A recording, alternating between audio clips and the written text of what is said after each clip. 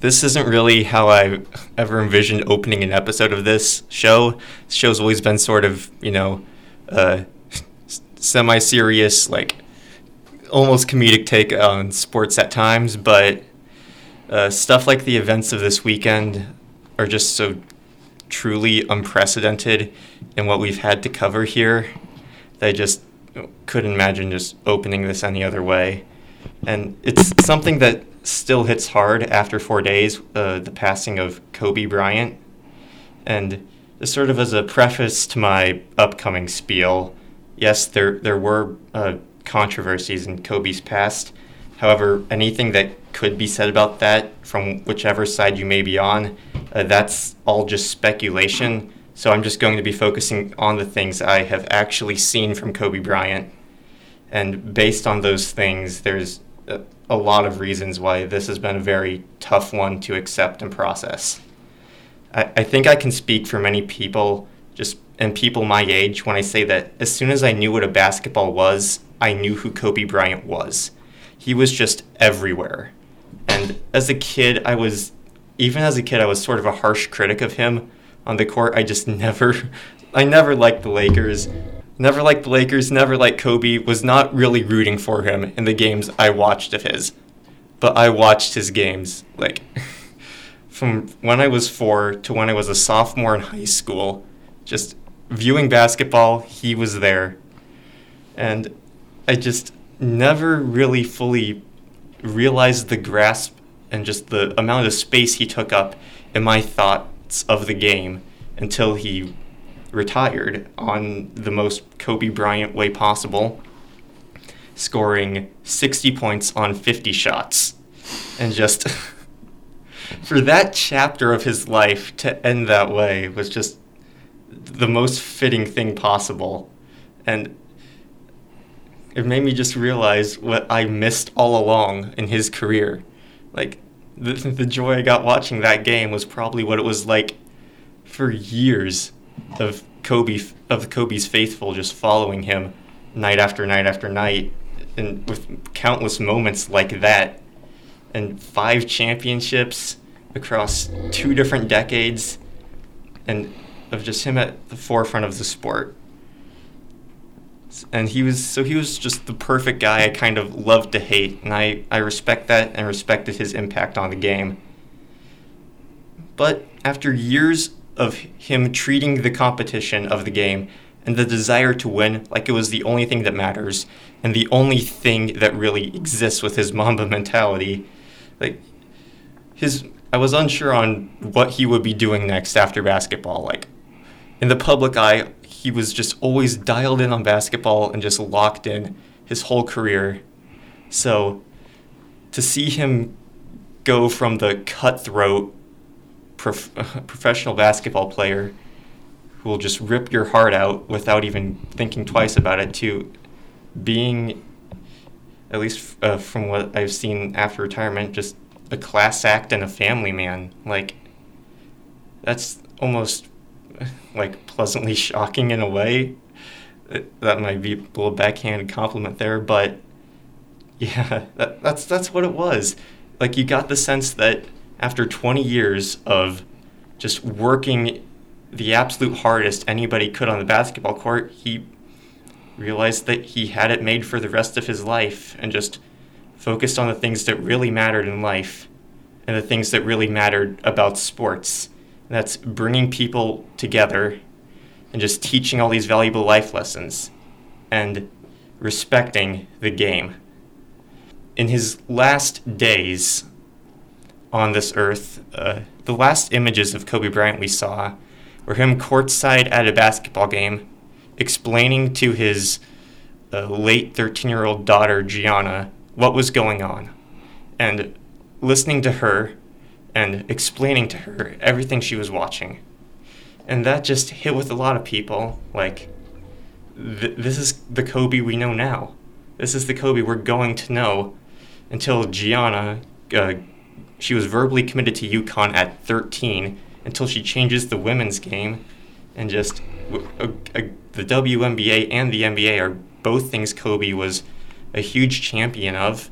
Like, just hearing the amount of WNBA players and NBA young guys even who never played with Kobe just talking about how he reached out to them and gave them advice. Like, he didn't need to do any of this. Like, this is rare for a legend of the NBA like that, to have constant stories coming out of him wanting to help and grow the game of basketball as much as he possibly could. And on the day before the helicopter accident, he congratulated LeBron James on passing him up in the list of all-time greatest scorers. And for someone who is just as legacy-focused and as career-driven as Kobe, for him to sit back and be like, you did it, you outworked me, congratulations, that's something that I never saw him do as a player. Like, after he would lose a playoff series, like, I would just he would probably just go back to the locker room and just punch everything in sight. Like, that's how I pictured him there. So for him to just hug LeBron, publicly congratulate him, and say, you got me, and that being, like, the last thing he ever said before he took his daughter to a basketball game and never made it there. Like, and that's just the way that it happened. Like, this was a dad taking his daughter to a basketball game. Like, what person hasn't been in a situation like that exactly? Like, she was 13, and it was, yeah, they were just spending a moment together, because that's what Kobe wanted to do. He wasn't going to have arrange for one of her friends or get one of his drivers or guys to come take her to the game. No, he wanted to be there with his kids every step of the way and support them at every game. No matter what was going on, if there was a big NBA game that night, if they wanted Kobe on TV, he would say, no, my daughter has a basketball game. I want to go to that. I want to coach that game. Like, to see him become the youth coach, like, dad, and he's Kobe Bryant. Like, I was just so... it just made me happy to see that. And, you know, I had a feeling that no matter, like, how you felt about Kobe during his playing days, how much you admired him, that we were really getting to the good stuff now. Like, this was going to be how he was remembered. Like, you hear players say that all the time, like, oh, I love my legacy to be, like, a great player in the sport, but, you know, like, remember me as a father, and like, yeah, that's, he got the best of both worlds with the time he had. And our condolences go out to the family, friends, and fans of Kobe Bryant. All right.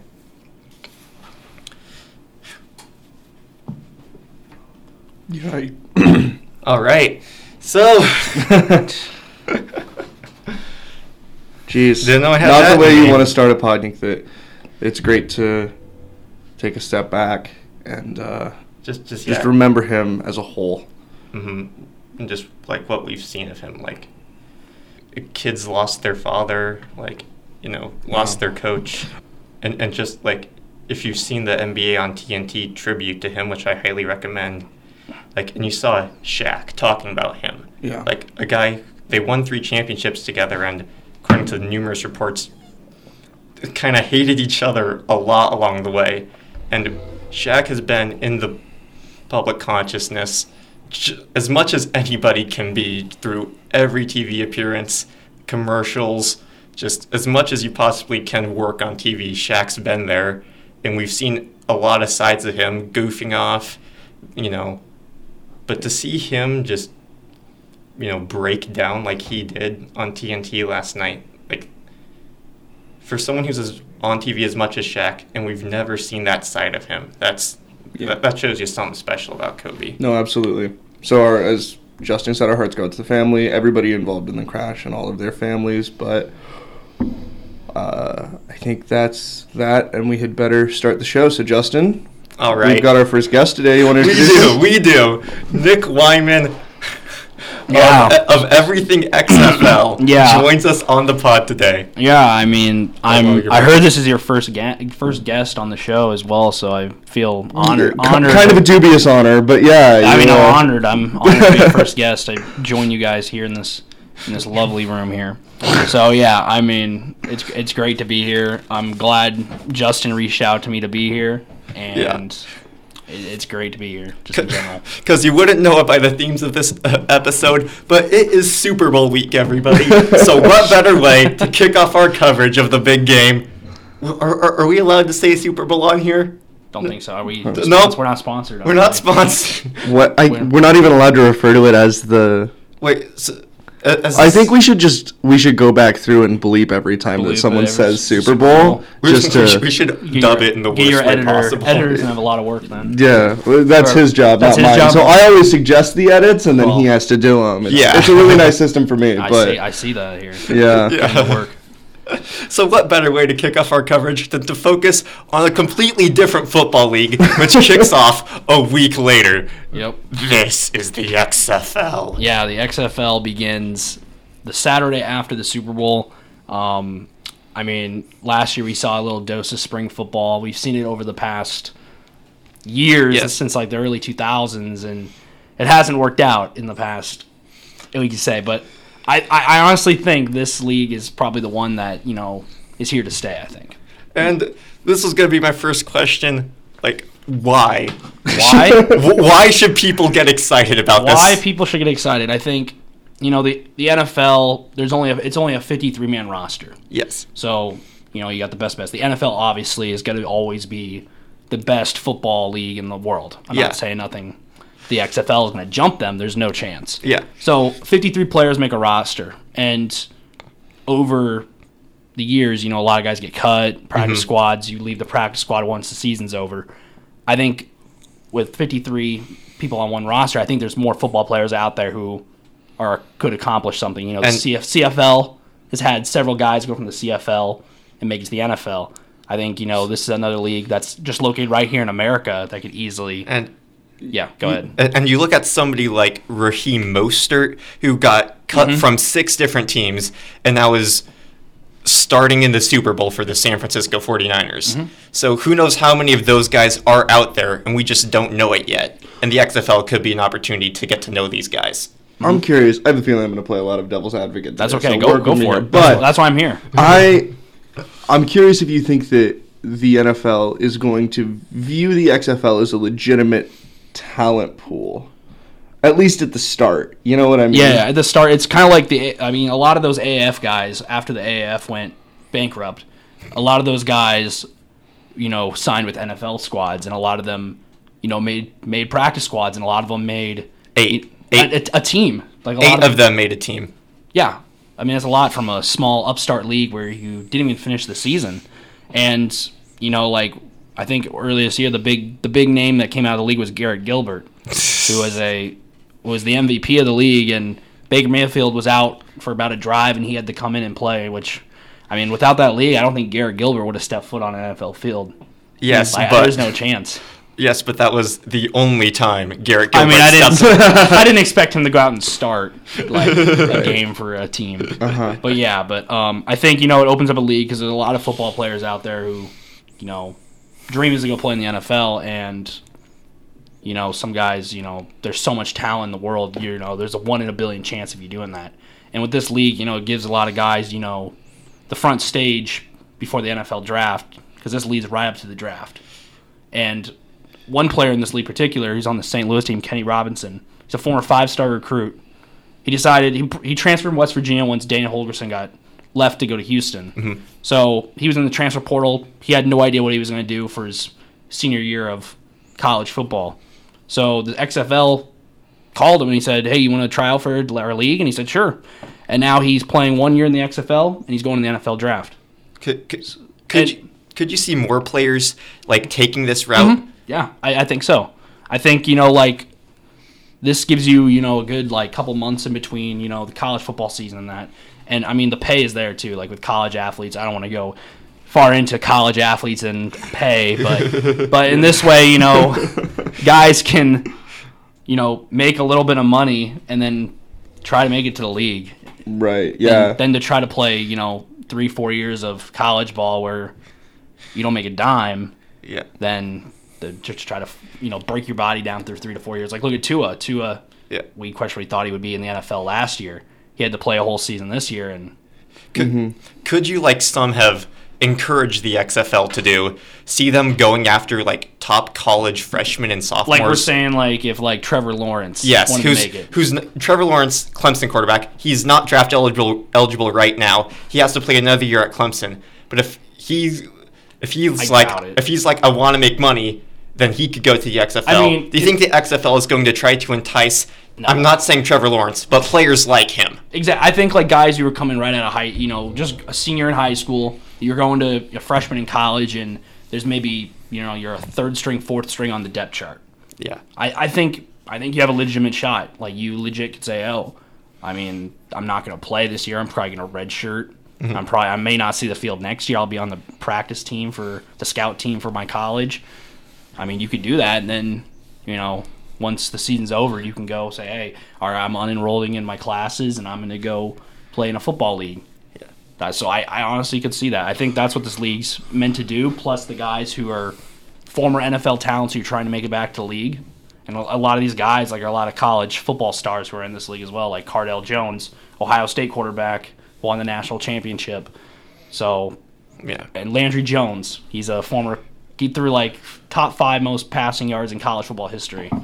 He's in the league. So sorry, but before we go any further, I think for frankly my sake, and then I think a lot of the listeners probably don't know a whole lot about the nuts and bolts of this. So can you give us a sense of how's the season structure work, Sure. how many teams, stuff like that? I did my homework. Good thing I did my homework. I have 11 pages of notes. We won't be able to see us, but This is impressive. I have 11 pages of notes here. It's like a booklet here. From Wikipedia. Most of it is. You're but- setting the bar for guests. I gotta say, like Man, if they I don't know. walk in with 12, I'm gonna be disappointed. See, they're gonna have to. I'm like the Heisman of the guests right now. I'm the Joe Burrow of the guests right now. Absolutely. So the season, there are 8 teams. So these 8 teams are located all over America. So we have the Dallas Renegades, who are coached by Bob Stoops, who's a former college football Oklahoma coach. Houston Roughnecks, June Jones, he coached at SMU down there. That's another team. The Los Angeles Wildcats, the Seattle Dragons, and that's one division. So they're doing a West and East division. Sure. The East division has the DC Defenders, the New York Guardians, the St. Louis Battlehawks, and the Tampa Bay Vipers. So closest team would be St. St. Louis, Louis, to St. us, Louis. which is a bit of a drive if you wanted to see a game. It's been a while since that Towns had a football team. Yeah. Which I that's true. find intriguing because I think in one of the weeks, I think early in the season, like week 4 or 5, the LA team makes a travel to St. Louis. Oh, wow. I like that. So the team that the Rams went to play the. I really want to see like how the turnout is for that. Are they playing in the Edward Jones Dome too? I have Dallas is playing at Globe Life Park, where the new ballpark. Oh, wow. Where the Rangers are playing. Okay. Houston's playing. So we're going to see baseball diamond football again. Well, they don't have the diamond out yet, Oh, so they put in okay. turf. But you'll see like. Oh, yeah. The Houston Roughnecks are playing where Houston, the college, University of Houston plays. Okay. LA Wildcats are playing where the Chargers play. Hopefully Hopefully they have fans that show up and like the Chargers. Seattle Dragons are playing where the Seahawks play at CenturyLink. Yeah. DC is playing at Audi Field where the MLS soccer team DC United plays. The Guardians are playing at MetLife, so another football team in MetLife Stadium. It's like they don't have enough already. St. Louis is playing at the Dome of the America Center, is what it's called now. And the Tampa Bay Vipers are playing at Raymond James. Okay. So where the Buccaneers play. So they're sharing some NFL venues. Yeah. I've looked at the tickets and stuff. They haven't opened up the top Oh. upper deck yet. But I think, they don't know what the attendance is going to be like week 1. They're tarping it. I mean, we'll see. I know I've seen like down below there's some good like St. Louis and Seattle are leading in tickets right now. Seattle is selling out a lot. Like they've been talking about opening up for the CenturyLink. Mm-hmm. My guess is because like their basketball team got taken away from them. Yeah. The Supersonics. So like what is there to do in Yeah. Seattle? What is there to do in Seattle besides Seattle sports fans show up, yeah. and then St. Louis it's like yeah. you have the Blues and the Cardinals, and then there's like that season where there's like nothing to do. Yeah, and Seattle fills that stadium for an MLS team. Yeah, Like- that's pretty much it. That's all they got. But yeah, the games are going to be broadcast on Fox networks and ESPN networks. So it'll be on cool. Fox, FS1, FS2, ABC, ESPN, ESPN2. The announcers, I don't know if you guys followed like who the announcers are at games, but Kurt Menefee and Joel Klatt will be doing the Fox games. Menefee's going to be in the booth. Menefee's the studio host for the Fox pregame with like Terry Bradshaw, Jimmy Johnson, Michael Strahan. So when Terry and Jimmy are goofing off, Kurt Menefee's like, "Come on, guys." Oh, that I know exactly what you're talking about. Yeah. And then Joel Klatt is the guy who does the game of the week with Gus Johnson for college football. Why couldn't they get Gus Johnson too? He has college basketball is my guess, so man, that'd be rough if he had to do both. And then they haven't really revealed anybody else who's doing if they're not doing both games or whatever, or they're gonna have a second group. ESPN already has announced they're gonna have Steve Levy, Greg McElroy will be doing the Saturday game, I believe. Yeah. And then Tom Luganville and Diana Rossuni are going to be doing the sidelines. And then the Sunday group will be Tom Hart and Joey Galloway with Pat McAfee as the sideline reporter. You're kidding. I'm dead That's serious. That's fun. That's kind of great. Yeah, he will be the sideline. I said he should try out and be a punter. Yeah. Might as well. So, yeah, that's what they're doing. So, basically, there's a lot of different rule changes in this league, too. Okay. So it's just completely different. You know, that was good. That was good. Next question. Spring football without gimmicky stuff is... It's not spring football. So basically, they'll be kicking off from the 25-yard lines instead of the 40-yard lines like the NFL. So they're moving the kickoffs 15 yards back? Exactly. Because I imagine it'd be rather hard to kick from 25 yards to the goal line. Obviously. But yeah, they'll be kicking from the 25. So let's get your imaginary hats on here and imagine the football field here. So they'll be kicking from the 25-yard line, and they usually kick from the 35 and whatever. Basically, they'll minimize, they're doing this to minimize player impact. Oh. So, and then the players who are receiving the ball and the defenders on the kickoffs will be 5 yards apart from each other. Okay. They can't, They can't move until the kickoff returner has caught the ball. I remember seeing about this. I honestly think, dear listener, look up a diagram of this because it's kind of hard to explain. It's hard. They posted a couple diagrams and it made it way easier. Yeah. Basically, the only people who can move during the kickoff / punts are the punter, who's obviously kicking the ball, so it's not like he's going to make a full-out sprint, and the receiver, who's obviously going to have to move when he catches the ball. That gives me a very terrible idea I think they should try. No. This is not good. Yeah. You just have the punter and the returner. Move. Well, then there's going to be a kickoff. No, just on the field? Just those two on the field. Well, it's going to be a kickoff return every time. You're going to need fast punters. But, Punters have to be athletes now. Yeah. The athletes. You're going to have to... But basically, they're doing it just basically because, on kickoffs, there's some serious injuries that happen during kickoffs in all of football. So they're doing this to minimize player impact. And they had a couple scrimmage games a couple weeks ago where they did it, and it actually looked like it worked. Kickoffs were they're doing this so kickoffs, it's not just a touchback every time. And so if you do kick it in the touchback, the ball comes out to the 35. So I'd rather kick it to the guy than and then if you kick it out of bounds on a punt, guys try to kick it out of bounds so the guy can't return it. Yeah. The ball comes out to the 35-yard line no matter what. On a punt, no matter what. Even if if you're trying to pin them inside, you can't corner them anymore. You can't do a corner cough and kick. Huh. So let's say a punter's trying to kick it out of bounds at the inside the 5-yard line, just kick it out. Mm-hmm. If you do that, the ball comes out to the 35. You can't do that. You have to kick it, even if it's a touchback. And let's say the kick isn't long enough, it'll do. Let's say it's a botched kick, and the kick only goes 5 yards, and it goes out of bounds. It won't go to the 35. It'll go to whatever benefits the receiving team more. So it's trying to increase scoring and helping, so there's no helmet-to-helmet collisions on kickoffs and blindside hits and stuff like that. So, and I think it's clearly also kind of trying to make things a little bit more interesting, so you don't see the same kickoff return every single time. There's no touchback. When you play Denver Broncos, every time they play, there's a touchback. Yeah, 99% of the time.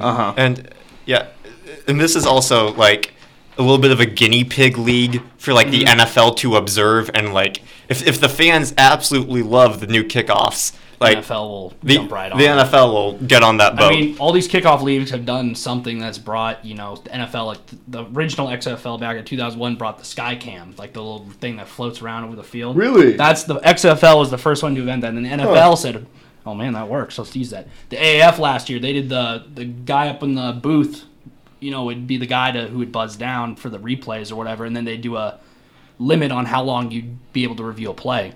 NFL's tried doing that this year. They didn't do it successfully. But in the Pro Bowl this year, the NFL did, if you had an onside kick, it was 4th and 15. That's what the original AAF did. Yeah, but who's going to onside kick in the Pro Bowl? Who cares that much about winning the Pro Bowl? I think the NFL likes to have the guise of innovation while not actually changing anything and risking anything. The Pro Bowl is kind of a guinea pig thing. They just try out stuff. Yeah. There's a couple more rules I can get into. The point after touchdown is interesting. They usually do, normally kick the ball in college and the NFL. And this, it'll be replaced with a scrimmage play, varying in point values depending on how far you are from the end zone. So if you take a snap from the goal, for a 2-yard attempt from a normal 2-point conversion is 1 point. A 5-yard attempt from the 5-yard line is 2 points. And if you really want to get risky, from the 10-yard line, you can get 3 points after the touchdown. The phrase 3-point conversion is the main reason I'm watching the XFL. See, this idea makes me so happy. You can get 9 points on a possession. So if it's an 18-point game, it's technically only a two-possession game. So that's so cool. It's like, usually when you see in the NFL, it's like 21-0. You're like, oh man, this game's over. In the XFL, that's only 3. That's like 3 possessions right now, and you don't need to score 3 touchdowns. Yeah. You need 2 touchdowns and a field goal, and you're tied. So I think the spring football league they did last year nothing was televised. They tried this rule, and supposedly scores were 40, 50s, etc. like that, depending on defenses. But the thing is, the defensive team can also run back those points. So let's say you get an interception and run back 3-point conversion. So things can get a little crazy on the scoreboards. There's a double forward pass rule, which teams will be able to attempt two forward passes on the same play, so long as the ball never crosses the line of scrimmage before the second pass. So let's say you run a little. We're here in Nebraska. We're used to wide receiver screen passes, bubble screens. If you do a bubble screen like the running back, wide receiver swing pass, that running back can then toss it downfield if he catches it behind the line of scrimmage. Do you have teams said that's really in the playbook? I think so. I went over this with Justin before. Yeah. There's a couple teams that could do this. Like, let me see. We got Seattle, who has B.J. Daniels as their backup quarterback, who's a former USF quarterback. He was listed as a running back / wide receiver in the draft, but he's technically the backup quarterback. I can see plays where they Taysom Hill him. Sure.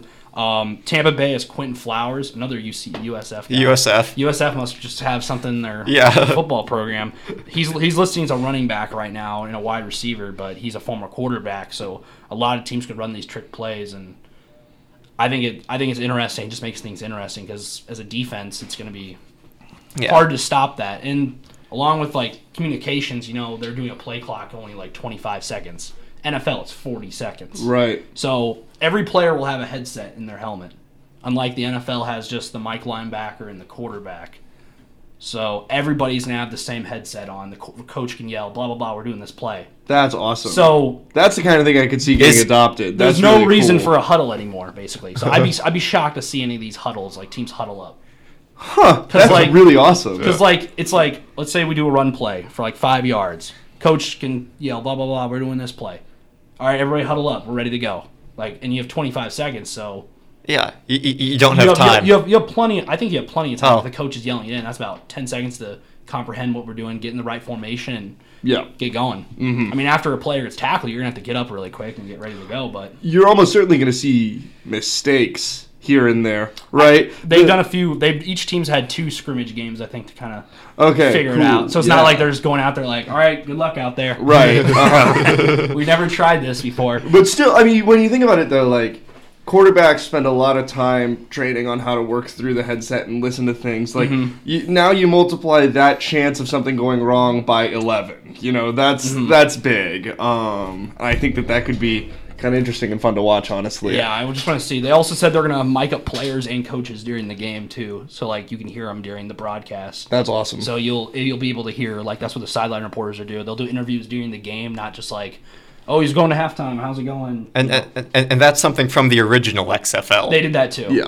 Which is something that I'm fine with hearing what coaches and players got to say during the game. Yeah. It should be interesting. And that minimizes the coach speak I think we get because. Like, it's still going to happen. Right. Like, don't get me wrong, but asking the coach right after the play has happened is going to get a lot more honest of a result than when they have time to reach into their bag of cliches. Yeah. It's almost an anti-Belichick, like, you don't get to, like, you know. Yeah, I think it could be funny. The thing is, they also tested overtime rules. Overtime's not like the NFL where one team gets the possession and scores. Overtime is decided by, it's like soccer, a 5-round shootout. What? With 2-point convert, they alternating 2-point conversions. This is right after my heart. I'm a really big soccer fan, and the penalty shootout is one of the best things about the sport. Put that in the NFL. So there'll be 5 rounds of 2-point conversions alternating, like soccer and hockey, such as a shootout. It's from the 5? It's from the 2.5, like the normal. Oh, like a 2-point conversion. Like a 2-point conversion. They'll trade back and forth each one. So the defense is not able to score. If the defense gets an interception, the play's dead. So that's how it's like soccer. Like you block it, the defense blocks it. I like that, but I think they should make it more consistent to other parts of the game where you can choose to go for 1, 2, or 3. Oh, that would make it crazy, though. Nah, that's too much. Too much thinking. They're trying to minimize it. And the defensive penalties, any defensive penalty moves it to the 1-yard line, no matter what it is. Huh. And to speed up the overtime process, both teams' offense and defense will be on the field at the same time behind the play. Oh, I like that. So instead of, like in soccer, everyone's standing behind the goal, where the guy's going. That's where they're going to be standing. So the overtime rules are ensure both teams have the opportunity to win the game and would limit to a 5 to they tested these. It took about 5 to 6 minutes for this to happen. Seriously, it goes that quick? It's going to go that quick. They want it to be fast. Game times are if the clock's 25 seconds. Yeah, and and the thing is they tested game times. They're trying to cut it under the 3-hour window. Good. Games are from about 2.5 hours to 2:40. So games are going to be fast. If we can get Fox to televise a game in under 3 hours, I will be wowed. Their college games take forever. Like they do. And then if both teams remain tied after 5 rounds, they'll do a multiple round of conversions. We played until one. It'll be basically a knockout, like a sudden death. Sudden death. Whoever scores. Whoever scores first wins. It'll be like let's say St. Louis is playing LA. Game's tied 3-3. We're going after 5 rounds. Yeah. St. Louis scores, LA has to score or the game's over. Oh. LA scores, and then LA goes next, and LA scores, and LA... Like a soccer penalty shootout. Same principle. Okay. After 5, it's just... I was under the impression that... whatever. That was like sudden death the whole way through. No. Oh, okay. That'd be crazy. So, those are all the overtime rules. The clock changes have gotten into them. Basically, outside of the 2-minute warning, the clock will run no matter what. Like, incomplete pass, clock will still run. Oh, wow. So the game's speed will speed up. Does going out of bounds still stop the clock? Only if it's below the 2-minute warning. I like that. Oh. I like that a lot. No matter what, the clock will run. I'm blowing your guys' minds right now. Yeah. so dude, how are people... Here's my question. I'm sorry to stop you. Go for it. How are people going to keep up with this at first? I think I'm going to need a cheat sheet. Like, if you can just send me a copy of that, that'd be great. I think before the games, I think they're doing... The first game, I think they're doing a 30-minute pregame on ESPN. Okay. It's a rumor. I don't know if that's confirmed. I think that would make a lot of sense. Just to, give you, hey, this is happening. Kind of a primer, yeah. But, they also could explain it. That's, the first broadcast. The Seattle and D.C. game is going to be huge, I think, for the league. That's the first game? That's the first game. It's at 1 o'clock our time on ABC. And there's a game at 4 o'clock then, I think. So there's, a 3-hour window. So my guess is they're... It's like a double header to start the... They do every day. I can give you the schedule right here. Here's the schedule. Oh, sweet. You can take a look at that right now as I keep talking here. Sure. So the clock changes. Basically, I already told you that, but the clock would only stop during a change of possession. That's the only time the clock would stop. So it won't be like, punt return, he's down. Clock stops. Clock stops. That's the only time the clock will stop. Or like an interception or a fumble. So basically, that will do that. So I said the play clock will be at 25 seconds long, and after the spot of the ball, obviously. And they're adding an extra ref his only job is to spot the football. His job is not to throw flags. His job is to get up there, grab the ball, spot it, blow the whistle, we play on. So he's like a ball boy in tennis, basically. He's ready. He's basically the guy who's going to be out there ready to go and ready to spot the ball and get the play going. He's not there to throw flags or anything. Side note, Wimbledon ball boys are the most unappreciated people in sports. We should do a whole episode on Wimbledon ball boys. Because we should get one of them as a guest. That would be great. Because they run on as fast as they can, go off as fast as they can, and maintain like the most proper stance possible. I appreciate them. Just looking at the schedule, and I was stupid not to realize this, but like 8 teams means there's only 4 games a weekend, which means feasibly, if you really wanted to, you could watch every game. It's not like the NFL where it's regional coverage. Every game's on TV. The AF was kind of the same way. Besides week 1, they'd have every game on TV. Besides, you have to find out where Bleacher Report Live is on your thing. That's what hurt. All these games are on national networks. I think one of the things that makes this really viable is the fact that it has, all of those big the Fox family and the ESPN. I've seen commercials recently on both networks, like during like the NFC Championship game, during the Pro Bowl, and recently. But yeah, I think so. Like, and Fox has the Super Bowl, don't they? Yes, I'm expecting to see a Super Bowl commercial within the next couple days, obviously. But basically the league, the structure is going for games. We'll have 2 games on Saturday, 2 games on Sunday. None of them ever overlap because I guess there's like a 3-hour window in between each game. So I'm guessing the first game goes about 2 hours and 40 minutes, and then gives you enough time for the next game. Right. And the games are basically, correct me if I'm wrong, I think they're like 1 and 4 o'clock every Saturday. They're the same time. Mm-hmm. And then on Sunday, there's sometimes, 1 and 4, or there are sometimes later. Like I think there's like an 8 o'clock start game between LA and Seattle. Because but if it's 3 hours and it's a weekend. Less than 3 hours, 8 o'clock game will get over by 10:30. So it's not like sometimes where the games on Sunday Night Football run till like 11 sometimes. Yeah. This is going to be... Or like the national championship game. Which fourth quarter was like... which kicked off at 7 and finished at 11:30. Yeah. Basically, I already mentioned all the rules. Basically, instead of 3 timeouts, teams will be given 2 timeouts. Oh. So you're going to have to really strategize with your timeouts. And timeouts are the thing that, like, coaches, I think, are the worst at in terms of, like, this should be easy, but, like... Yeah. They never know when to use them, I feel. No, I feel like that's true, so... So you only have 2 this time, which, taken away, I'm fine with that. Yeah. And then instant replays will be limited to 60 seconds. There will be no coaches' challenges, and the Sky Judge will ornate all reviews. The Sky Judge? That is the coolest name. That's a pretty dope name. So there'll be a referee, judge, whatever you want to call him, up in the booth. And he is in charge of all replays. That's all only job he has. I hope he gets like a little golden throne and like a crown or something. I am Sky Judge. Like, so he has 60 seconds. So I kind of want to see if they actually limit that rule. Like if it's actually 60 seconds, or are they gonna like go over? Like if they just saying like, oh, you only have a minute. Like they should put it on the clock on the. That stuff all seems pretty hardcore though. I feel like it's. That's what the X is. It's extreme. Yeah, I guess that is not confirmed, but. I feel like, they really tested all their rules, and I think they tried to, like, make sure there were no holes unlike some other spring leagues. I might be wrong about this, and if I'm totally off base, you can cut it, but isn't the commissioner, like, Andrew Luck's dad or something crazy? It is. Yeah. Oliver Luck is the commissioner. Because the league was made by Vince McMahon, we all know that. Yeah. And we know, he's had some terrible ideas in the past. Yeah. XFL, the first XFL 1.0 is...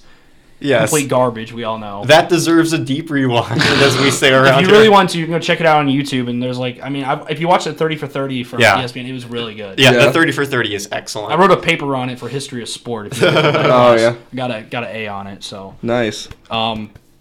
Basically, I think Vince McMahon has taken the back seat here, which I think is great. Yeah. I think Oliver Luck is the commissioner. I think that's a great...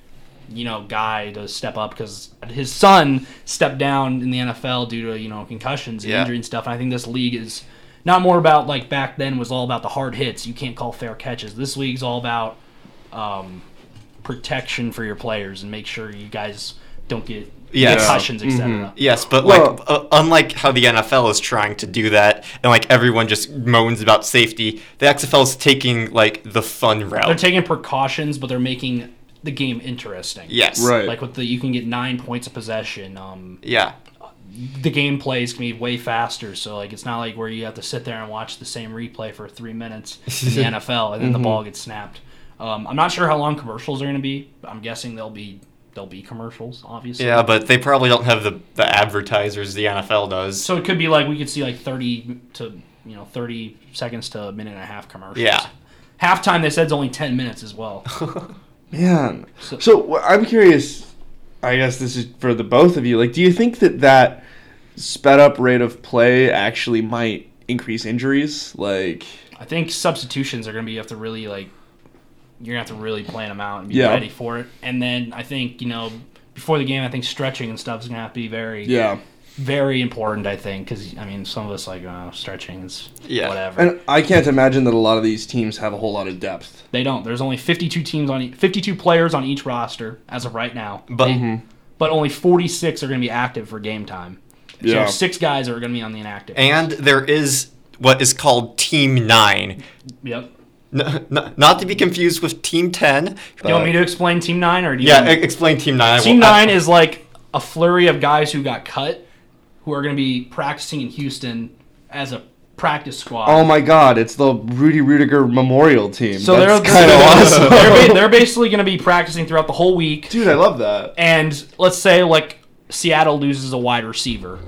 They can go, Team 9 has a couple of wide receivers who'd like to try out, and they can go there. So it'd be like a waiver wire, like in fantasy football. Yeah. So you could go claim guys off that Team 9, not just go calling a guy who's on his couch saying, hey, you want to come play? So they're constantly, developing their game. You mentioned fantasy. Is there a fantasy league system for this setup? There is, but it's not, completely, amazing, I'd say. Right. So I have a fantasy league currently I made. It's on this, let me see if I can find the link to it.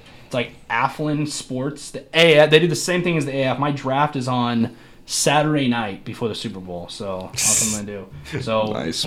This is going to be hard to look at for listeners, but it's it's Alt Fantasy League, altfantasysports.com. I would check them out. If you're making a league, I'd suggest doing an 18 league, because if you do more than 8, you're not going to get a starting quarterback, obviously. Yeah. So basically, this is what we have for a league right now. So basically, it's like normal fantasy rules. You have a quarterback, running back, 2 wide receivers. Sure. So there is fantasy. I know ESPN, people are hoping ESPN has it, but I'm not going to. That seems like a year 2 thing. You know? I think so. But the thing is about the XFL too, they have money for right now currently that Vince McMahon took his own money and put it in here for 3 years. Oh, wow. Oh, really? So they have enough money. They have enough money for 3 years currently. And he took his own money out of his own money and said, "I'm going to invest it and make it this this new company, basically." And that's what he did. So it's a little risky on his part, but well, when you think about it though, that's not a long window for a sports league to become profitable. Look at the WNBA, and there's not a knock on the WNBA. We can get into that whole can of worms some other time. Yes, but the WNBA has been non-profitable for how long? I mean, as long as they've been around, and hasn't found a way to get to profitability. So to get there in 3 years is actually kind of a big ask. So if they're, they asked, he put in his own money for it too, which is very, he's a millionaire, almost a billionaire, obviously. So what I think is, if he sees, it's the attendance is big, I think, week 1. Because we don't know what we're getting week 1. Yes. I've seen StubHub tickets have been sold from the lower bowls in some good areas. The ones that worry me are New York, because it's going to be cold February, March, April. I think LA could be a little worrisome because the NFL, they struggle to fill the NFL stadiums there. Yeah. I think Dallas and Houston have a lot of football fans down there. St. Louis and Seattle, I think, are going to be the big getters. In the AF, they had the San Antonio team. They were full every game. San Antonio and San Diego were full.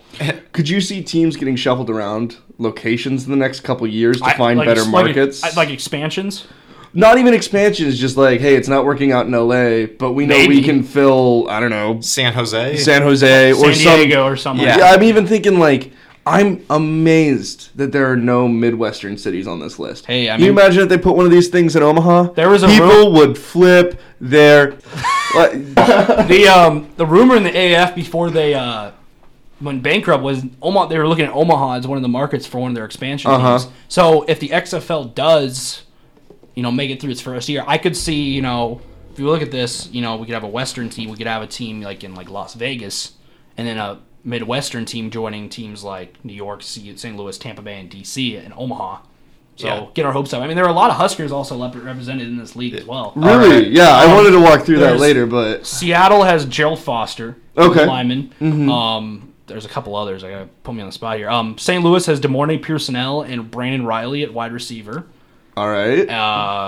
I'm trying to think of Mo Cisse is also on another team. I can't put him on the spot right now, but Alonzo Moore is on the Seattle team, and also Seattle's offensive coordinator is Mike Riley.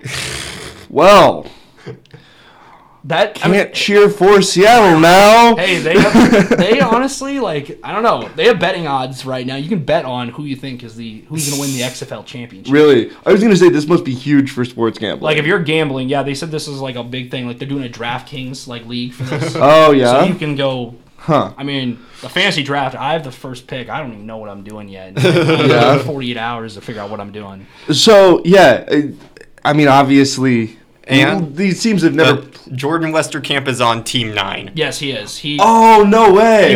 He caught a touchdown from Cardell Jones in the scrimmage for DC. Last Monday. Nice. But I mean, me and Justin have talked about this often. DC's team is stacked at receiver. Yeah, they have a former AF player who led the league in receiving, in Rashad Ross. He's like insane. I don't know how he was on the Panthers practice squad all year. But if he's on Team 9, he can get picked up by anybody at any time. Anybody at any time. If like somebody gets hurt or like somebody gets cut or whatever, they want to make a different direction at receiver, they can pick him up. So the Huskers are well represented in this league. Yes. Cool. That's awesome. So obviously none of the teams have actually played a game yet. Mm-hmm. Who's looking to actually contend at the end of this? This is going to be tough. I think every team is well balanced. I really think so. Like Dallas, I think if I look at the offense of what I've seen, like Dallas, they have Landry Jones, who's injured currently. Yes. But he's questionable for week 1, so they have Phil Nelson, who played at Minnesota for a bit. And okay. He transferred, obviously. Okay. And then he ended up, he played in the AAF last year and was pretty solid in the games he was in. Houston, they have a quarterback battle that reportedly today came out that they don't even know. They're going to probably play both guys week 1. They have Philip Walker and Connor Cook. And then LA team, they traded their quarter, like at the beginning before the draft happened, each team had a quarterback who they just gave. LA traded that quarterback they got for free to New York. Wow. I was really shocked when I saw that. And their quarterback is Josh Johnson, who has probably the most NFL experience. Yes, and was the Detroit Lions, the quarterback Matthew Stafford went down with injury late this year, and the Detroit Lions tried to sign Josh Johnson, but the XFL blocked them since he was already under contract with them. No way. So Landry Jones was the same way. The Steelers tried to sign him. Yep. And Landry Jones was the first player to sign with the XFL. Because when Ben Roethlisberger went down, they were down to, what were their names? What's his name? Duck Hodges. Duck Hodges and Mason Rudolph. They tried to sign Landry Jones. The XFL said, no, he's ours. So they blocked him from doing that. So LA's got the most NFL-ready quarterback. Seattle, they have Brandon Silvers, who's played at Troy. He played for the Memphis Express in the AF. Was he the guy who played against us when he was on Troy? No, he was not. Okay. He was not. He took over for Johnny Manziel in the XFL. Oh, okay. AAF. So, okay. And they won an overtime game. They also had Zach Mettenberger on that team. I have to say, I was like kind of surprised not to hear Johnny Manziel's name in too. connection with the SK. Like, this feels made for him in so many different ways. I mean, year 2, I think if they make it to year 2, I could see Johnny Manziel getting a shot. Yeah. I watched the AAF game when he signed. I was like, I have to watch him play. Yes, because that was the AAF's last gasp of relevancy. He wasn't even like terrible when he played. He wasn't bad. I mean, when he got signed with the CFL, I watched his one CFL game. I think DC is probably my favorite team on paper right now, but that's on paper. You never know when they play. They have Cardell Jones. They have a stud receiving core. They have Donnell Pumphrey, who's like one of the top rushers in college football. History at San Diego State. Yeah, and New York has Matt McGloin. Us Big Ten fans know Matt McGloin very well. Penn State. St. Louis, they've had one of the younger. They drafted very young, so. I feel like they could struggle at first, but once they figured it out, they announced their starters Jordan Ta'amu today. He's an Ole Miss quarterback. He's the throwing Samoan is his nickname. That's kind of awesome. So he played for Ole Miss with DK Metcalf and AJ Brown. Okay.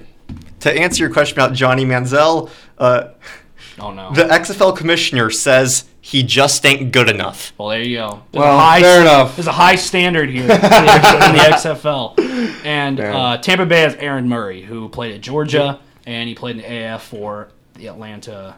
I can't remember. Legends, yes. They're purple and gold. That's how I remember. So yeah, I think it's gonna be exciting. Startup leagues are always exciting. I think the first game of the year, that DC Seattle game, is gonna be very exciting to see because there's what's going on the Saturday after the Super Bowl. college hoops. That's Yeah. maybe some NBA. Yeah. I feel like those football fans are kind of always like, if you just watch football and you're kind of like, man, the Super Bowl just ended. I don't know what to do. Yeah. And I think this league's for you. The first real test of this league's relevancy, I think, and this is just me spitballing. Go. March Madness. If people are watching these games instead of watching March Madness games, that's going to be a big deal. What I think helps them is that they're on ABC and Fox too. Right. Because like CBS and TBS, TNT will all have all those March Madness games. Right. Another thing with baseball starting up too, a lot of baseball fans come out of hibernation this time of year. Yeah. That's true. I think that early baseball gets a lot less attention. Like, I feel like baseball ramps up pretty evenly throughout the year, but if you're a really hardcore baseball fan, I know a lot of hardcore baseball, you don't pay attention to football or basketball, so they're counting the days. If we weren't doing this, I feel like we'd be doing our pitchers and catchers previews. See, So that's coming up soon. I think like a little less than 2 weeks. Yeah. So yeah, I think I think they do make it through the first whole week. The first whole season, I should say. Not the first whole week. But I think it's going to be exciting. The first week's going to be very exciting, I think. Oh, they're going to have Thursday games starting week 9. Week 9 and week 10, there are Thursday night games. There'll be a Thursday night game, I think. What are the dates on that? That'll be right around... April 2nd and April 9th. Okay, after March. Probably smart. Well, the March Madness is usually on the weekends when they get to the Final Four. And yeah. So my favorite part about the schedule, game times to be determined on April 2nd, so I can watch the Masters and the XFL. I think they're doing the end of the year to be determined too, just because like they don't know, like it's the end of the year. I think it's week 10 where they're to be determined. Correct? Yes. Yeah. They're doing that just in case like there's playoff implications, is my guess too. Oh, so they can shuffle the games around. Then they can be like, oh, this game's for a playoff seed. We'll put that at the night game. And if I should get in the playoffs, how it works, basically the top 2 from the East and the top 2 from the West make the playoffs. So 4 of the 8 teams make the playoffs. So you can go like 5-5, and you might have a solid chance of winning it. I like that the playoffs are short because that makes the season matter, right? Yeah, so you literally could finish 6-4, and you could be pretty solid. Like you could be sitting there really good. I know in the AAF, I know Orlando just ran away with it. I think they lost 1 game. So it was really obvious who the best team was. This one, the offense is what really is curious to me. I feel like a lot of teams have been running high air raid offenses, high octane offenses. The only team I really could see doing slow pace is New York with Matt McGloin, because I feel like that offense kind of fits him. The rest of them, I just see him just kind of just like, I see St. Louis throwing the ball a lot. I really do. The faster play clock suits itself to that as well. That helps, and then all the players are gonna be with the mics on them too. Yep. So I feel like you gotta know how to move. So they just finished training camp this past week. This week they're just kind of everybody just is chilling, and next week they start practice. Because everybody's training camp was in Houston, just different locations. So each team was practicing close. So if there was a trade or something, they didn't have to that's awesome. Fly from Seattle to Tampa Bay. The small size of this league makes it really interesting. I think it's so there's not just like a ton of teams hitting you in the face. Yeah. It's a smaller body of people hit together. So like you can be like, oh yeah, I remember this guy when he was in college. That's kind of like how I was showing Justin the rosters here, and he was like, oh yeah, I remember this guy. Yeah. He was on the Atlanta Falcons at some point. Yeah. It's just the names that will come up. And it's a lot to remember. 32 starting quarterbacks, 32 receiver cores, 8 I can handle. That's a little bit more manageable. Yeah. You know what I mean? I'm waiting for somebody to make a depth chart website where they have the depth chart. I know our lads, I think, is what it is. They do a really good job with college and the NFL. They did it for the AAF. I want to see if they do something for the XFL, which I really like that. They made a depth charts. Yeah. If not, then that's a business idea right there. You gotta do it for yourself. Make some depth charts.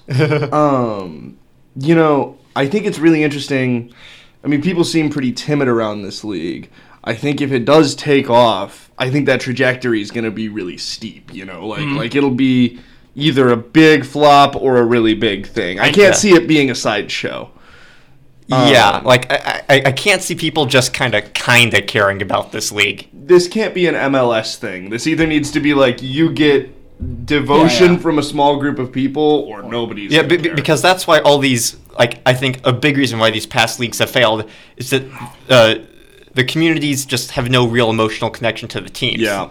What the XFL has done, they have had different meet and greets at different restaurants around the town. So Oliver Luck one time was at Hot Shots, which is like a wing place, like a Buffalo Wild Wings. Yeah. He met, and there were players and GMs of the team and the coaches were there to meet the fans of St. Louis. And That's stuff like awesome. that. So they did, and they're in next week before they go to play, they're doing an open practice with stuff like that. And That's really cool. So DC, I know, did like on Saturday they did a meet and greet with their players and stuff like that at Audi Field because they were showing like, hey, this is what the field's gonna look like and stuff. I gotta imagine tickets aren't that expensive. They're not. Yeah. They're about $20. Seriously? So if you want a cheap football ticket in any of these you can That's a steal. you get $20 tickets for. So if you want to bring a family of 5, it's just $100 to go to a football game. That's crazy. Season tickets are pretty cheap. I've seen too. So Yeah. it's only 5 games, but I mean, even college football teams. they get expensive. Yeah. After a while, we know about it here. Yeah. But even normal fan bases. Yeah, but here is. I think it's even more bonkers. I think with a startup league, you got to be very family friendly for prices, and I think that's what helps this league too. $20 a ticket for that's like one of the cheaper. I know you can get cheaper tickets to that if you really want to. Yeah. Not like, and you're going to be in the lower bowl because they haven't opened the upper bowl, so it's not like you're sitting in the nosebleeds. Right. And like for the MLB, $20 gets you a hot dog and a drink. Yes, If it's expensive. even, If even, like- it's expensive. Yeah. Yeah. It's expensive. So yeah, and then whatever else I look at throughout this, the AF, the first week they had their games, they had a TV viewership higher than the NBA on ABC Saturday night when they had their games on CBS. Yes. So and that was like the only week they were like on CBS most of the time. The other ones were like on CBS Sports Network, Bleacher Report Live, Yeah. TNT. All these games are on major networks, which I think will help them obviously because like they'll be, and they're during the day too. So like most of the time, all the sports, your major sports leagues are at night. Like the NBA has their Saturday night prime time. Golf is on Sundays at like. Yeah. If you're a big golf fan, I'm not a huge golf fan myself, but yeah, I think that helps them a lot. Yeah, absolutely. And I think the shortness of the season, I mean, we talk a lot about leagues that have, so many games, and it's like, well, why the hell do I care about... Like the MLB. Oh, yeah. Like why do I care about 162 Padres, Astros? Like, I know what's going to happen, and I know it doesn't matter. Like, Well, the Astros know what's going to yeah. happen. Dang, that zinger. oof. Free Fastball incoming here. free Alex Cora. But yeah, no, I think that's really cool, and the fact that there are so few teams, everything is going to have playoff implications on some level. I think, like week 4, you should start thinking about the playoffs. Yeah. Like if you're 0-3, you're not out. Yeah. Like I know the Memphis team was around like 0-4 at one point because they used 4 different quarterbacks last year in the AF. They started with Christian Hackenberg. He was not good in that league. And then they went to Mettenberger and was a little better. Then they went to Manziel, and they went to Brandon Silvers, and they were in playoff contention when Silvers came in, and now he's playing for the Seattle team. So to you, what does success look like for the XFL in year 1? year 1, I think, just put on an entertaining brand of football. I think it's going to be different. I think it's going to be a lot of fun just to, like, see the different play style. I think it's going to be a mixture between college and NFL. Yeah. Which I think, in my point of view, I like college football play more than the NFL. I think the NFL sometimes gets a little slow, a lot of advertisements, a lot of replays, a lot of flags. I think we're going to get a lot of, we're here to play, we're not here to penalize every little thing, which I think they've said that. And also on all the referee crews, they'll have one woman on each crew. Huh, that's kind of cool. So they're the first sports league to ever do that too. So yeah. every league will have a woman representing on their crew. But I think that it's the phrase is for the love of football. And I think, they're just here to, like, express, the fans who are coming to the game, like, hey, we're here for the family experience. We're not here just to, like, put on a football game, which I find that more intriguing because NFL games get very expensive once the season starts. Yeah. When you look at some of these Super Bowl tickets. The championship, I don't think it's been determined where they're playing the XFL championship yet. But we'll see. I think they're just waiting to see, like, which fan bases really show up, and then they'll show out. That makes a lot of sense. That's what. Don't worry about profit margins at the end of this year. Don't worry about the numbers. Yeah, I would ignore. I would look at TV ratings for the most part. I'd say because you're on ABC and them, and I think that's the big thing. TV ratings and attendance. You want eyeballs watching. TV ratings and attendance. I think are the big thing I mean, I don't know what food they're serving at these games. Yeah. I don't think they've gone full into that, but Well, the other thing is, can you, if somebody decides to pick a team, can you go buy merch? Is that even available there's at this merch. point? There's been merch. There's so much. Each team will also have their own footballs. What? I have to bring this up. You guys haven't seen this? No. Today that I got a football for free from the XFL. Hey. Nice. I got a St. Louis Battlehawks football. Let me Google this and look at the image. Yeah, you have to just look up XFL footballs on. You can buy one. They're like $35 for a football or something. Seriously? Like that. You can buy jerseys. You can buy hats. You can buy coffee mugs. You can buy everything you want for a football. And here's basically what they all look like. Here's a couple of different ones. Here's what they look like all together. So, like, the Wildcats, they all have, like, the team colors. Oh, dude, logos. That's so cool. Those are the logos. I have the Battlehawks one right there. Let me see this. There's the Dragons. Oh, nice. Okay. There's the Battlehawks. There's all of them, basically. They all have the different logos. And with the footballs, they're a little different, I should say. Like, they have, like, these, I think the points on the end, there's, like, an X point, like, on the end here. They will, like, help the receiver see the ball coming. And then they're gripped well, too. Like, they have a different grip system on. I should have brought it with me. You know what's weird? They almost, on the ends especially, almost look like rugby balls. I think they're bigger. They're a little bigger, but the grip on the footballs, like the laces, are not as thick as the NFL footballs. Really? They're not super big. I've thrown it around before, and I think with the grip, there's like you can see there's like little like I don't know how to pebbles. There's like pebbles. Yeah, they're like X pebbles. A ton of X's in a row. You can grip it like I could throw the ball with a spiral without the laces. Huh. So and kicking I think helps too because I've seen. So it's kind of like not exactly, but like a basketball like type texture almost. Kinda. I don't really know how to describe it.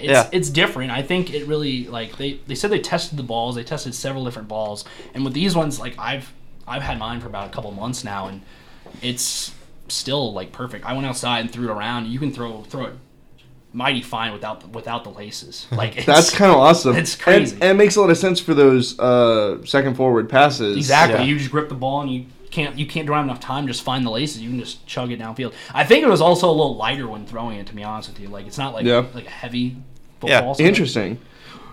I've been testing weathers because like we get some like winter. We can get some snow games in New York and stuff like that. Oh yeah, those are always fun. Seattle gets a lot of rain that time of year. Yeah.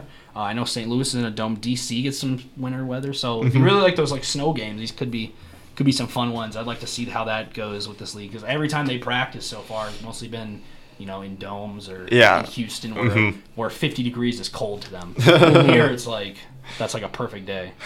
We haven't seen 50 degrees in months. I know. I think one of the other things that's really attractive to me in this process is the idea that like you're getting in on the ground floor of something new. Mm-hmm. And if this takes off, you're seeing this is in some ways a small equivalent of seeing like the first Bears-Packers game, right? Like rivalries are going to grow. People are going to start, if this lasts, people are going to really start to hate each other over this. And getting to watch this from the very beginning is going to be a really cool experience. I think you already started, like I mentioned at the top of the show, I mentioned LA and St. Louis, like there's a lot of hatred between those fan bases because LA basically took their football team from them, and once they left, they got to a Super Bowl, which they haven't done in St. Louis since the early 2000s. And St. Louis is kind of questioning like, well, what are we gonna do with football? And then I think St. Louis was an A+ hit for a city of choice. Where are the Guardians from? New York. That logo's you're so cool. Have you seen this? Yes, I know. It's dude. Like they're also the uniforms. Each team has 2 sets of uniforms. You could look those up. Yeah, they're really cool. New York is going with gray alternates instead of white. I like that. So each team has their own different logos, and I think each team has their own different saying too. Like I don't know, like Clear to Engage is one of the team's hashtags and stuff. Okay. Hellraisers I think is the hashtag for the Renegades. Huh. So each team has their own hashtag. All Clear right. to Engage I think is the Battlehawks. Battlehawks. Which I think that's unique. Is that going to be our team? Do you recommend picking a team before the league or just waiting to see who you like? I mean St. Louis is the closest one, so if you really like them, there's a couple. If you like DeMornay, Pearsonell, and Brandon Riley, that's a team. I'd also just like to check out all the games. I mean, I haven't really picked a team. I've been kind of following on every team. My Twitter handle, whatever you call it, I made that separate Twitter, and it's got me like a couple. Everything XFL. Yeah, everything _XFL. I also have tweeted today also about like Landry Jones and company because we don't know what he's doing. Yeah, it's everything _XFL if you want to follow me. Your one-stop shop for XFL news. Yeah, I also like there's another guy named Connor Falk, I think. He's another guy, I don't know where I think he's from Houston area. He's done like a really good job like covering the league too, because I think like from the fan base thing, like it's hard to build up a new fan base. Like without guys like us, I'd say it's hard to capture the fans, because like the only fans, if you didn't bring in football fans or like wrestling fans who follow Vince McMahon or whatever he does, because you hear XFL, it's like, oh, Vince McMahon, I better watch some football. I don't know a lot about football. I'm a wrestling fan. Yeah. So I think, it's built up from the ground up, and I think like us fans and like with social media helps this league as well, I think. Which is going to be a big thing. I think, looking at all the games I've seen, all the video I've seen of the scrimmages, some of the scrimmages were like 27-15. They were pretty close, like for the most part. Dude. So with these new rules, XFL scoregamis are going to be insane. yeah, I know they started an AF scoregami, I remember. Yeah. I mean, I'm curious to see like the first week. Let me see what matchups we got here. If I had to make my week 1 predict, or if I had to do power rankings, I could do power rankings, right? Let's do this. Let's do that. Put me on the spot here. So if I had to pick who I think is the bottom right now, who needs a little bit of work, I'd probably say Seattle right now. Seattle, I think. Because I'm Mike Riley. They're selling the most tickets, so I don't know. Maybe the fan base, will get behind this team, and it's just rough. The second one I'd say is, I gotta look at these teams real quick. Second, I'd probably say is Tampa Bay. It's just like they have Mark Trestman coaching them. He's the former CFL multiple time champion, but he was the Bears coach, and that did not go well. Yeah. They're probably my 7th spot. 6th spot is probably St. Louis. I just don't know a lot about them yet. Like Jordan Ta'amu, I haven't seen play. And like a lot of these quarterbacks were pretty good in college. Jordan Ta'amu led a 4-8 team. He had 2 then like guys who were rookies this year in the NFL, DK Metcalf and AJ Brown, who were studs. It's hard for me to think like, I don't know. I just haven't seen enough out of them right now. I don't know. The New York team I used to think was not good, but they're kind of like drawn on me. I'm kind of thinking. So I'm at number 5. 5, I'd probably put Houston right now. It's just because like I like what I've seen. Their defense was pretty good in their scrimmage, but like. So sorry, New York's 5, Houston's 4. I'd say Houston's 5. I was thinking New York. 5 is Houston. Okay. I'd probably put it 4. I'd probably put L.A. and I'd probably put New York at 3. To be honest with you. Really? I think Matt McGloin. It was a great quarterback they got, I think. Yeah. Supposedly he for season ticket callers, he called them, the season ticket people. That's Matt so McGloin, cool. And like talked to them on the phone and stuff like that. I love that increased accessibility. That's so, just like, awesome. It's not just like a random guy just like, oh, I'm playing football. He's like there. Like he's theirs pretty much. I mean, because New York, they haven't had a good run of quarterbacks here recently. So maybe Matt McGloin will change that. 2, I'd probably say is Dallas.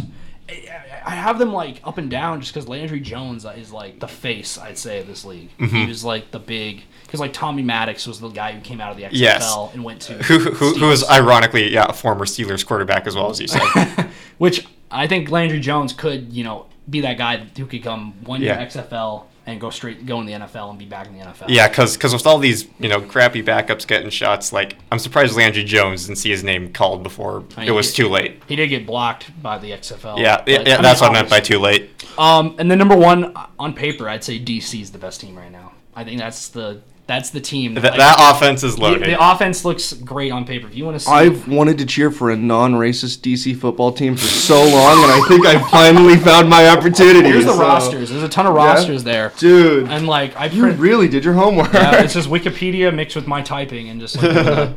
So if I had to make my week 1 picks, man, I can't believe this is like in 10 days from now. Oh yeah, I'm getting excited. This is gonna be awesome. I got kind of excited. Like when the draft happened, I remember I was in.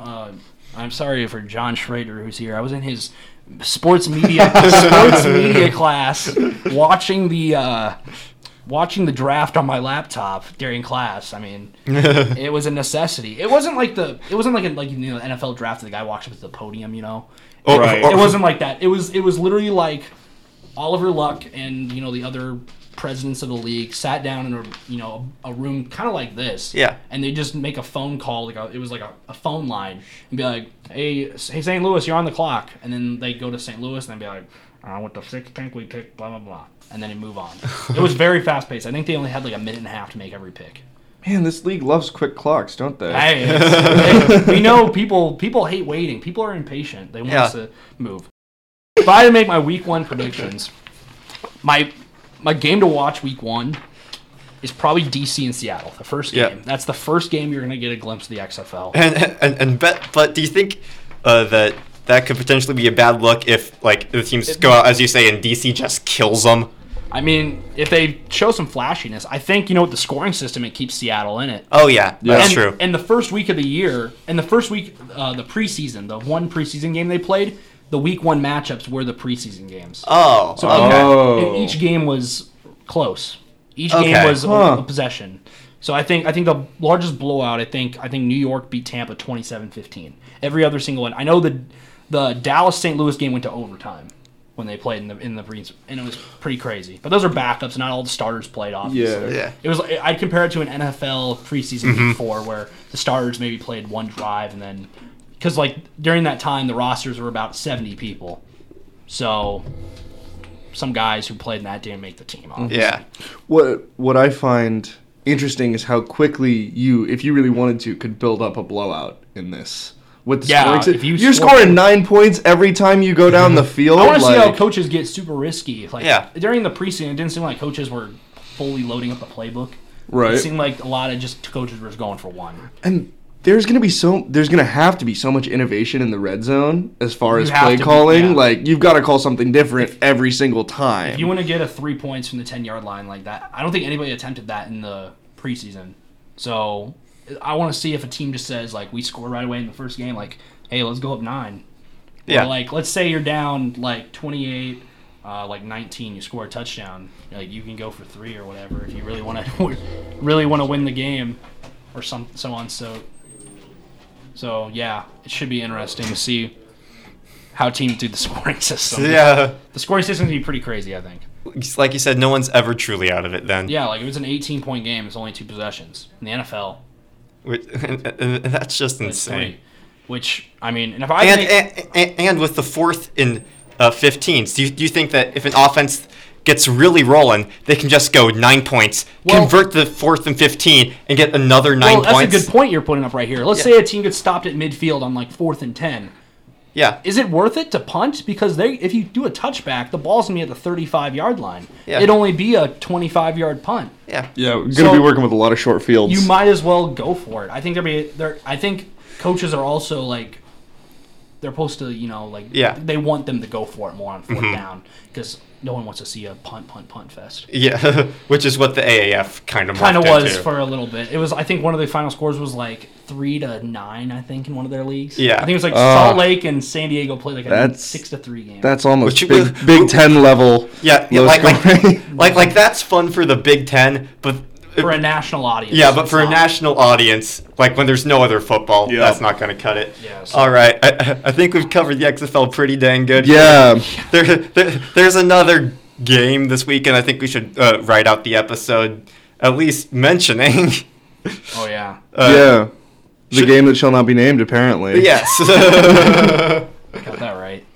All right, Chiefs. Was there others? Do we want to talk about Bo Pelini? Bo works for LSU now. There's a segment. There it is. It's a good hire, I think. It's a good hire. He doesn't have to talk to press in this role, probably. It makes sense to have him kind of behind Coach O's cult of personality. What a duo. Mm-hmm. What a duo. Yeah, no kidding. Iconic. Hey, got him a pay raise, too, so. Oh, yeah. The head coach at FCS, too. Wait, are they paying him more to coach DC than defensive coordinator than we were paying him after we fired him? Don't think so. No. He's getting $2 million a year, I think, is what I saw. Oh, gosh. It's a lot of money. That's a lot of money. Yeah. SEC defensive coordinators. Mm-hmm. Yeah. A lot. It's bananas. All right, well, there's that. Yeah. All right, Chiefs and Niners. Any thoughts? Honestly, when I look at it on paper, I think it's a pretty even matchup, but I think the Super Bowl is going to be a blowout. I'm putting that out there. Hot take today. I think by first half will be tight. I think third quarter will be the make or break. Yeah. Super Bowl. I think Chiefs will win 38-17. Don't tell me this. Chiefs fans are the most petulant thing since Packers fans. I'm not a Chiefs fan. I'm not really a big NFL fan, to be honest with you. Yeah. I watch fantasy football, keeps me into it, and the NFL Red Zone channel keeps me into it. Yeah, I don't have Red Zone. My uncle has it, and it's sweet. Like, that's definitely the best way to watch it. Best way to watch NFL. Easy. Mm-hmm. Scott Hansen is my hero. He's so good. He is so good. Oh, everything in my head tells me to pick the Niners, and the Niners are going to win this game. Throughout the Super Bowl history, when it goes defense versus offense, defense always wins. But I think Patrick Mahomes is just that good. Nah. Yes. I think he's just that good, and the Chiefs win. I don't feel that strongly one way or another. It's like, I think it looks like a really even matchup on paper. I'm going to trust my gut and say it's close, but the Niners come up with those big stops. Mahomes has never done this before, right? Like, neither has Jimmy G. No, that's totally fair, but I just think, I don't know. But when I really think about the kind of program that can put together like a championship quality team, what program do I think is going to keep their heads down the stretch and really be able to pull something out? I don't know. I trust that 49ers defense to get the stops. I could be totally wrong, but the way I look at it is here, like the Chiefs' defense has gotten a lot better over the year. We've seen they've had some stints where they've struggled, going down 24-0 to the Texans, where I think we all wrote them out. Yeah. They scored 50 straight points or whatever. Jimmy G over the last couple of games, I like Jimmy G personally. I think it was a great trade they made. He works perfectly for that team. If you put him on any other team, I don't think he sniffs the success he has in San Francisco. Like, San Francisco built the team, like, not around Jimmy G. They built the team, and they had Jimmy G just come in and say, hey, don't mess this up. And he's done an amazing job at, like, being good enough to score enough points with that defense. That consistency is the key. Like, normally when there's a great defense and a not elite offense, we criticize that offense so heavily. Nobody really talks bad about Jimmy Garoppolo. He's just so darn efficient at his job. The thing about Jimmy G is the last couple of games, they've kind of gone away from the passing attack, which a little worries me a little bit. It also, like, I feel like he's well rested at the same time. And you saw how Derrick Henry, the biggest monster of a running back we've seen since Adrian Peterson in the NFL, the Chiefs held him to under 100 yards. So the thing is, with San Francisco, they have multiple running backs. Yeah. They have Coleman, Mostert, Matt Breida. They have multiple running backs. Matt Breida, people are saying he's a sneaky pick for whoever scores if you want to bet on who scores the first touchdown. Speaking of Super Bowl betting, there's a bunch of stupid things you can bet on. Prop bets are great. So I want to get your opinion on the stupidest prop bet I can find. I have not seen them all, but I've heard of a couple. But all right, this is my favorite prop bet. Is it a yes or no one? No. Oh. What color will the Gatorade be that gets poured on the winning head coach? Green. Blue. We have red at plus 135, green, yellow, and lime at plus 250, purple at plus 500. People really bet on these? Orange at plus 575. You probably have an addiction if you're betting on them. Yeah, you got a problem. Clear/water at 600 and blue at 650. Dang. Where's the smart money on the Gatorade colors? Take that blue. Blue's usually pretty popular. It's probably my favorite Gatorade. I like that blue. I wonder how you tell the difference with lime. Like, how do you know if lime drop? Like, I bet lime, but like, how are you gonna know? Yeah, that's why lime, green, and yellow are all the same category. Yeah. Okay. I don't know. I think like green is the quintessential thing that you imagine coming out of there. Yeah. That's it. The lime green. I just want to say right now that the betting addiction hotline is 844-945-0508. With that said, I feel like I could conscionably have the rest of this discussion. So. I bet that rises come Saturday evening, Sunday. Oh, yeah. That will rise. The blue. Well, it's the most betted on sports game, I think. Oh, easy. Yeah. Easily. Mm-hmm. I mean, do you guys think there'll be any good commercials? Last year, I honestly cannot name you a commercial that happened. There was the weird one with the wall. Who did the weird wall commercial? You remember that one? I honestly have no idea what you're talking about. Try to explain it further. Yeah, it was like there was clearly like a Latino family that like walked up to a wall and then there was a door and then it was like Allstate or some. I don't remember. Do you remember who even did that? No, I don't remember any. I'm like, yeah. See, I'm drawing a blank. I honestly remember the Patriots won 13-3, but that's all I really remember. I don't remember. I couldn't even told you the score. So I remember watching. It was not the. I know there were movie trailers. I don't even remember which ones. I know there were a crap ton of movie trailers. I feel like a lot of the commercials get leaked. Like, well, the companies do it themselves now, and that's no fun. Isn't there another Bond movie coming up that we don't have a trailer for yet? That's probably going to be that could be a thing. Yeah. A lot of these, like, they pay so much money for these, like 45 seconds of TV. Bananas. It's insane. And you know, they devote so much of their company like to making an ad for this, and so when these things bomb, that's just fascinating to me. Like, this was the best you could come up with. Yeah. We could hire some writers or fire some. Yeah. We'll have an ad PR kid in next week to break down the ads. Talk him down. But yeah. Well. Yeah, I got Chiefs. I just can't bet against Mahomes. Yeah, Chiefs, because I've been riding with them all playoffs, even though everything else says Niners. I'll take the Niners because I'm a contrarian and I think defense wins championships. Yeah, I mean, that history's on your side. The Seahawks that one year against Denver. Yeah, Denver defense. But Patriots last year. Yeah, I mean, it's on your side. And they shut down that Rams offense. Yeah, they were so good. Yeah, that Rams offense dropped like 34 in the NFC and 3 in the Super Bowl. That game broke them. They haven't been the same since. No, they haven't. So, all right. Alrighty. Well, watch the XFL. Yeah, I would. I mean, I think it's and follow everything _XFL on Twitter. Thank you, everybody. This has been Justin the Nick of Time, or Justin the Nick of Time. Jesus Christ. And that's how I'm ending it.